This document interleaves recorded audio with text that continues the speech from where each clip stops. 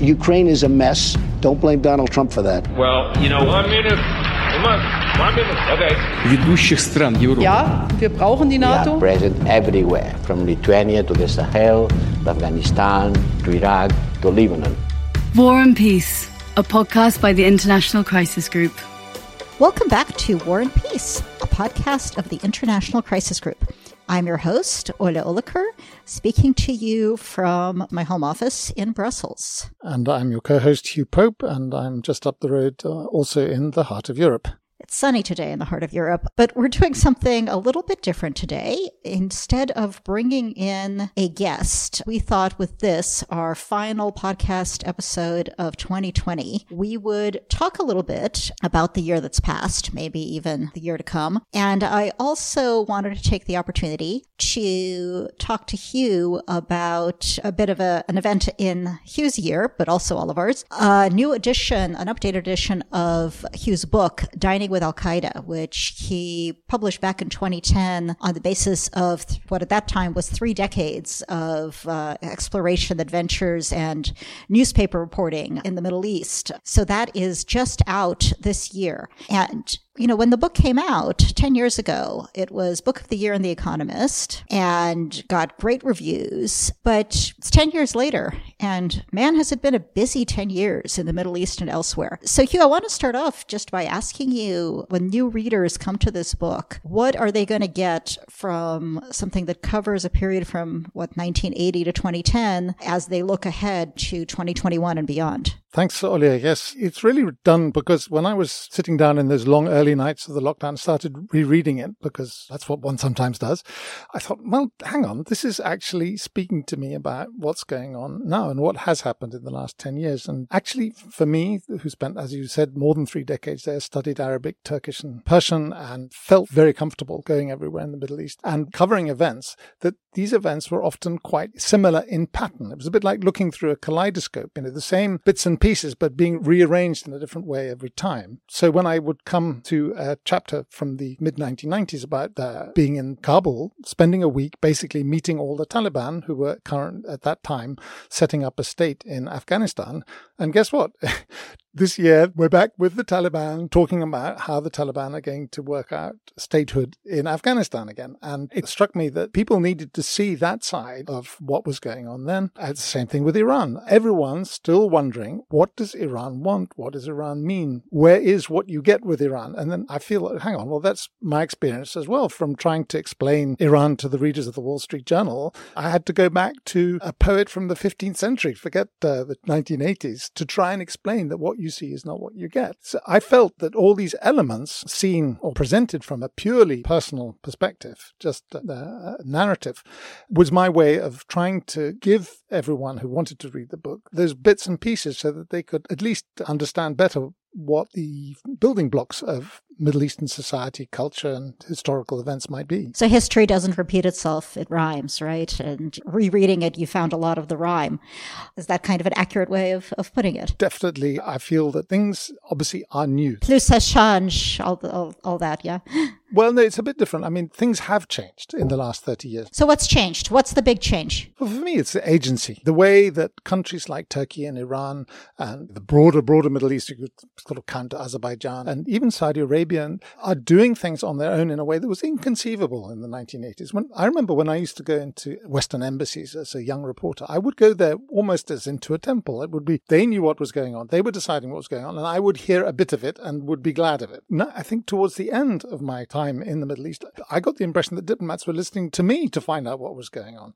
And simply because I'd been out and about in a way that they hadn't been. That's fascinating. That's both about how diplomatic activity has changed and how the region has changed, isn't it? Yeah.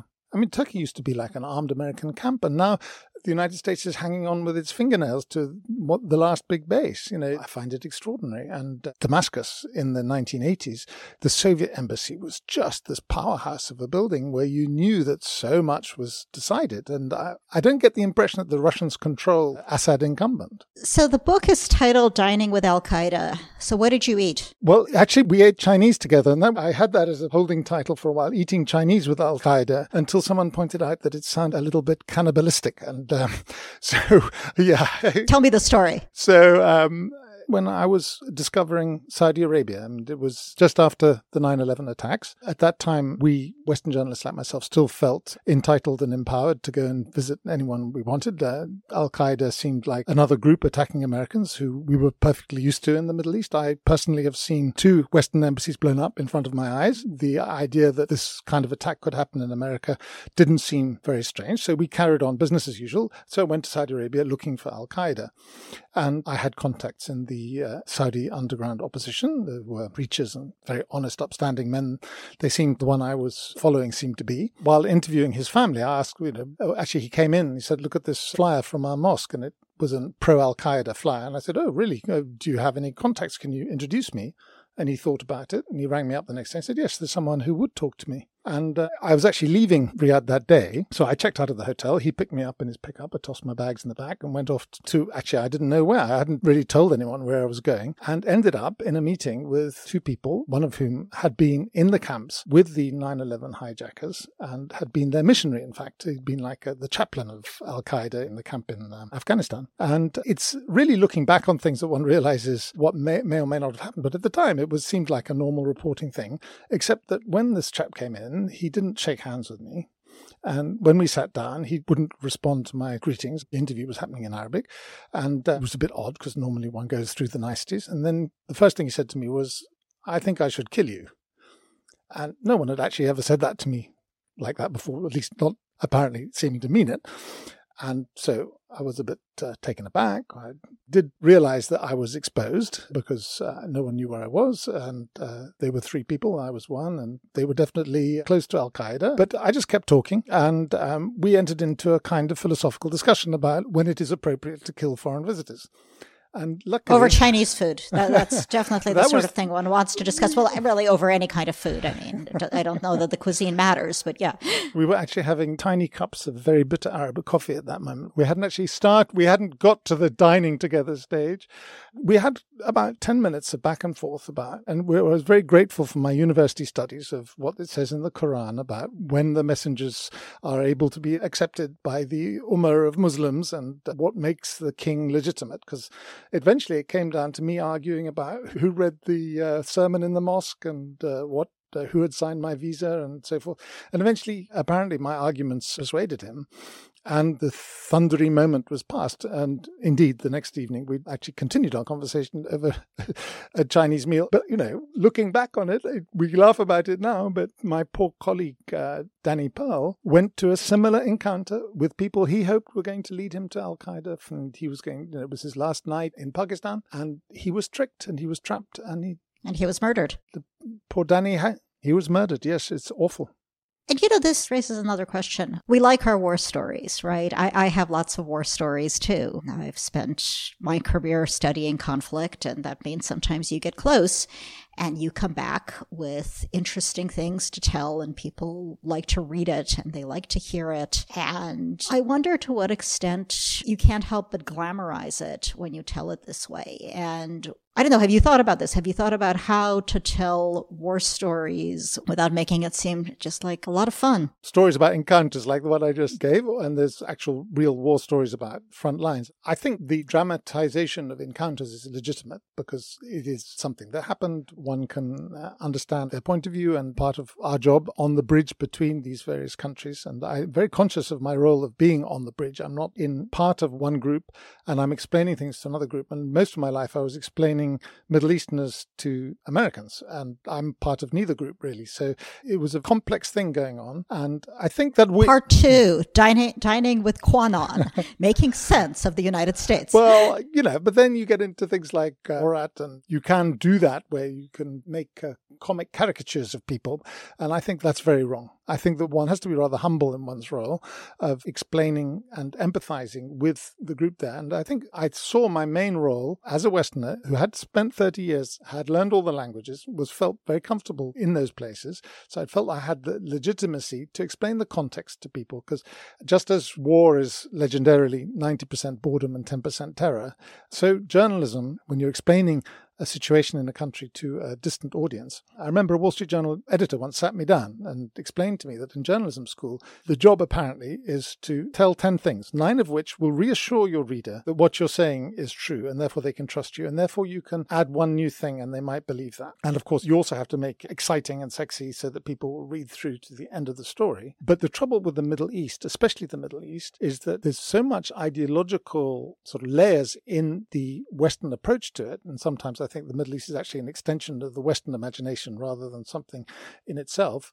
By the time things have been filtered out enough for a Western reader to read it, I sometimes felt that 9 parts of it were not actually what I would normally say. And the one part I would agree was the truth. It was like, if you had a spectrum of what was really happening in my mind in the Middle East and what Westerners would accept was true about the Middle East, would only have a very small overlapping point in the middle. And that was where, as a Western journalist in the Middle East, you have to stay if you're going to keep the trust of both sides. So do you have to be a Westerner to explain other parts of the world to Westerners? Or is it better to let people who represent the region themselves do the explaining? I mean, it's something I struggle with studying as an American, right, who studies the rest of the world, places I have ties to, but I mean, really, I'm American. So, is it better to let people explain their own worlds, or are interpreters needed? Interpreters are definitely needed. I've lived my life doing that, so I suppose I would say that. When I worked for The Independent of London in the 1990s in Turkey, I used to quite explicitly say to myself, I will write one story for me and one story for them. So the story for me would be the one about the quirks of life in Turkey, obviously filtered through what will be interesting to British people, but definitely from a Turkish viewpoint. And then the other one would be for them, where they'd want to hear about the outrages and the dictatorial tendencies and the kind of things that alarmed people about Turkey. So I would try and balance it. And that seemed to be one way to do the interpreting role, yeah. War and Peace, a podcast by the International Crisis Group. You're listening to War and Peace, a podcast of the International Crisis Group, and Hugh and I are talking about the new edition of his book, Dining with Al-Qaeda, Making Sense of the Middle East. I'm going to pivot, though, because we're about halfway through the episode, and I want to talk a little bit about the year that was. 2020 has been kind of a doozy of a year, hasn't it? From the standpoint of this podcast, which has been one of my joys of 2020, I really, it's one of my favorite things about my job is this podcast. But kind of looking back at what we've done here, what are some of the things that stand out for you? I completely agree that this has been the one moment where I've felt that I can fly out of the constraints of my lockdown, as it were, and visit the rest of the world. I mean, we hadn't thought that we could do this podcast outside of a studio and having guests coming to us. And this is part of the great adaptation that the world has gone through, hasn't it? They've discovered there's so many things you can do without having to consume hydrocarbon. Without ever leaving your house. Yeah. You can do so much from your couch. Yes. And for me, it's been extraordinary how productive we've been able to be despite everything that's happened. In fact, it's been almost unhealthy. It's been like an engine revving too fast without being able to change into a higher gear. Know whether we've truly reflected that in our podcast, because we've carried on interviewing people as if all the great institutions of the world are going to carry on as they are, NATO, the EU, US-EU relations. It's kind of remained variations on the same theme, hasn't it? But they have carried on. I mean, I think that's what's fascinating is that you have both this enormous cataclysm that everything changes, and at the same time, we talk about arms control to Uli Kuhn and Therese Gadamoller. We talk about the war in Ukraine with Katja Quinn Judge. Brexit still chugging along, right? Some things change, some things don't. And in a lot of the world, people couldn't afford to lock down, right? And wars continued, new wars started. Our first podcast episode of 2020 was on Nagorno-Karabakh. It was followed by one on the European Union's peace agenda, right? Some things changed, kind of like the update of your book, right? Things just keep rhyming, keep going through that kaleidoscope. And COVID is just one more sliver of glass thrown in. Yes, we saw 2 countries using armed force to achieve their political goals in Ethiopia and Azerbaijan suddenly. Was it because America was distracted by its elections, perhaps, or was it because they felt that they could do what they wanted because the world was distracted by COVID? I suppose it did play a role. But also the world has changed, right? What you were saying about agency in the Middle East, the notion that you watch the United States or Russia or the Europeans or whoever else, whatever outside party, before taking action. Okay, you still do, but maybe you don't check in quite the way you might have once. I do think we will be studying this year for a while and trying to parse what are the effects of COVID and what are just broader trends, to what extent COVID accelerates or accentuates them, and to what extent it really changes things.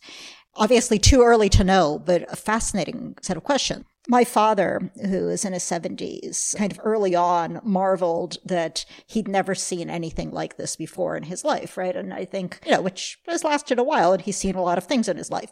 So kind of that this is something entirely new, at least to him, though it's not entirely new in human history. There have been pandemics and lockdowns before, but not in most of our lives. So many of us think that it won't happen again. I think we probably all suspect that it will. And I wonder how we prepare for it and respond to it a second time around. I think it's a bit like crisis group work, isn't it? We spend a lot of time writing early warning pieces, and then suddenly the crisis happens, and then's your chance to implement all those recommendations because suddenly people are listening. And I think it's a bit like that with COVID is another crisis. I very much remember at the crisis group headquarters when we had our first real sort of group meeting about the beginning of the lockdown. It was like the beginning of war. There was that sense of both fear and excitement as we moved into a new era. And it was a very clear dividing line before that and after that, where suddenly things started changing fast. And I think one of the trends that has accelerated is shrinking of our personal horizons. I'm now much more conscious of my neighborhood of Brussels. I'm also much more conscious of the borders of Belgium because at the early stages... Because they suddenly exist again. Yeah, they were dragging containers across roads that were going across the border. And so suddenly that whole idea of the sort of the pan-European identity, which I'd become completely absorbed by, it didn't occur to me that those borders could ever return, but they certainly did. And I think that trend has certainly not played out yet. So it's fascinating, actually, because we live in this world of globalization. We've been talking about the world changing. It had been a lot about interconnection, and in Europe especially, kind of that second episode of the year when we talked about EU foreign policy. Part of the question was, kind of just to what extent can the EU have a foreign policy? How does that even work? All these different countries. But we are all in different countries. Borders do still matter in a way that frustrates people, but, they've attained a salience that they haven't really had in years. I don't know how this plays out, but it's certainly a fascinating realization for me. Myself, as a British person, watching Britain move away from the continent, it's a bit like when I was a child going onto the ocean liners where you'd have these little streamers and there would be thousands of them linking the passengers and their friends on the dockside. And then one by one, they snap. And I'm seeing it with, bank accounts being closed and warnings on My Economist podcast. It really feels like things are changing. And I suppose my problem is I can't work out whether we're on the Titanic or we're in the lifeboat. But a little, yeah, well, we're on a lifeboat and it's heading towards another iceberg. So, it's a big lifeboat. But, on the one hand, we are still extremely interconnected, right? You might be listening to this podcast from Uganda. You might be listening to it from Miami. You might be listening to it from Frankfurt, right? Any of these is possible. You'll hear the same things and you'll probably understand it somewhat similarly because there's a bias to the sort of people probably who listen to this podcast. Love you all, absolutely. But, you are the sort of people who listen to this podcast. I'm the sort of person who, offers the podcast. It's all good.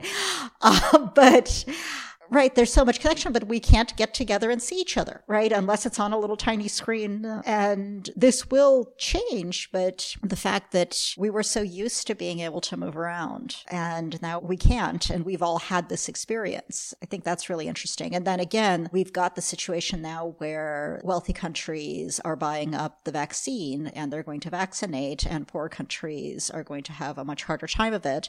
And I wonder how that is going to affect global dynamics and international relations. Well, I really hope that people will see that no one is safe unless everyone is safe in this case, and that the big countries will be big enough to share what they have, because they're not going to be able to sleep easy until this is under control and all the evolutions of the virus are under control. They can't open up and make money the way they used to until that happens, right? Well, it's a global commons problem, right? But it gets a little philosophical. But I do think you see on the individual level and on the national level this tension between, this was always described to me as a Middle Eastern proverb, right? That it's me against my brothers and I against the rest of our family against our village against our region against our country against the world. These concentric circles of identity and responsibility, and the notion that, actually you have to think about the world at the exact same time as you think about yourself and your brothers. I think that's difficult for people. There's a tendency to think us first, and then we think about all of the rest of it, but that's not in fact the universe we live in. And, this is climate too, right? It's this notion of I do what's convenient for me and mine, and then I figure out the implications. Well, that's gotten us into quite a mess, hasn't it? And I don't know. I'm curious whether COVID changes it, because thus far it hasn't. It's gone in the other direction. Well, with some exceptions. I mean, I agree with you that the sense of community is changing. The way we work is different, but it's also opened up new vistas for us. I mean, I'm the director of communications at Crisis Group, and then suddenly we have this phenomenon of the online event where suddenly we can see our audience for the first time because they all register, they all say who they are and where they are, and you suddenly realize who's interested in what we do in a way that we in this podcast don't fully know who's listening. But I agree with you, we are clearly like-minded people, otherwise we wouldn't be staying together like this. But I can see that the community that we're now seeing that can be together at the same time globally is a new coming together of people who can definitely be mobilized to think beyond their own narrow group. But I think it's the first time we've been conscious of that group as a distinct identity-creating possibility. Well, and I think also accessibility, that on the one hand, I desperately miss the in-person contact at conferences and events, and the Zoom side chat really is not the same. It has its advantages, but it's really not the same.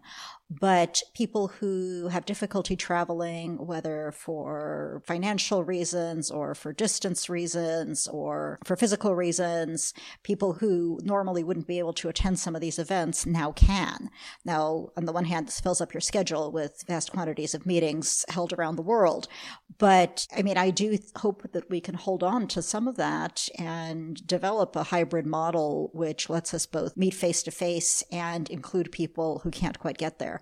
That would be a positive outcome from what's overall been fairly miserable lived experience. Yeah. Yes. So I think on that note, we're out of time. It's been a really interesting conversation, and I'm looking forward to taking something of a holiday break, limited as the holiday options may be. And all of you listeners, like-minded or not, I hope you are too, whatever you do or don't celebrate. I hope you take some space and time for whatever brings you joy and rest as 2020 draws to a close and we look forward to 2021. And very much the same from me. I do hope that next year we'll be able to get back into the studio that we once thought was all important for Olga and myself, and that we would only do a podcast when we actually had a guest who'd come in and talk to us. So it seems like another era. But I suppose like so much of this pandemic year, we've adapted to this new way of doing things, and it still doesn't quite feel right and permanent. I do hope we get to, as you say, go back to some new hybrid synthesis. Yes. Yeah, I'm looking forward to adapting back. So, and in the meantime, I recommend that you check out Hugh's book. And if you want to figure out where to get it and how to read it, I mean, I suppose you can Google, but you can also just go to hughpope.com and you can learn a good bit more. I think you will then decide that you do want to read it. I have my very own copy because Hugh gave it to me. But I recommend you go out and get your own. Or stay in and get your own. Sorry. Yeah. Thank you, Olia. And to keep up with the rest of Crisis Group's work, obviously, and of course, the podcast, if you want to look back at them, they're all on our website, crisisgroup.org. And you can also log in on Apple and iTunes to get more. And you should also follow both Crisis Group and Hugh and me on Twitter. Crisis Group's at Crisis Group. Hugh is at Hugh_Pope. And I'm at Olya Oliker, OLYAOLIKER. And check Crisis Group out on Facebook and Instagram, where it's also at Crisis Group. And do feel free, of course, to tweet to us, to rate us, and to leave reviews. We're always very keen to hear your feedback and link up with you in that way too. We check the reviews and the ratings. I wouldn't say obsessively, but we do check. I mean, it's been hours since I've checked. But anyway, tell us what you think. War and Peace is a partner in a network of podcasts focused on Europe, Europod. Check it out for some of the others. Big thanks as well to our producer, Bull Media, and to Rebecca Zerihun Asifa, who makes sure that Olia and I know what we're doing every time we record an episode. Our biggest thanks, as always, to you, our listeners. We are wishing you all of the very best for 2021 and looking forward to chatting with you again in the bright light of a new year. Until then, happy holidays and goodbye from me. Goodbye. War and Peace, a podcast by the International Crisis Group.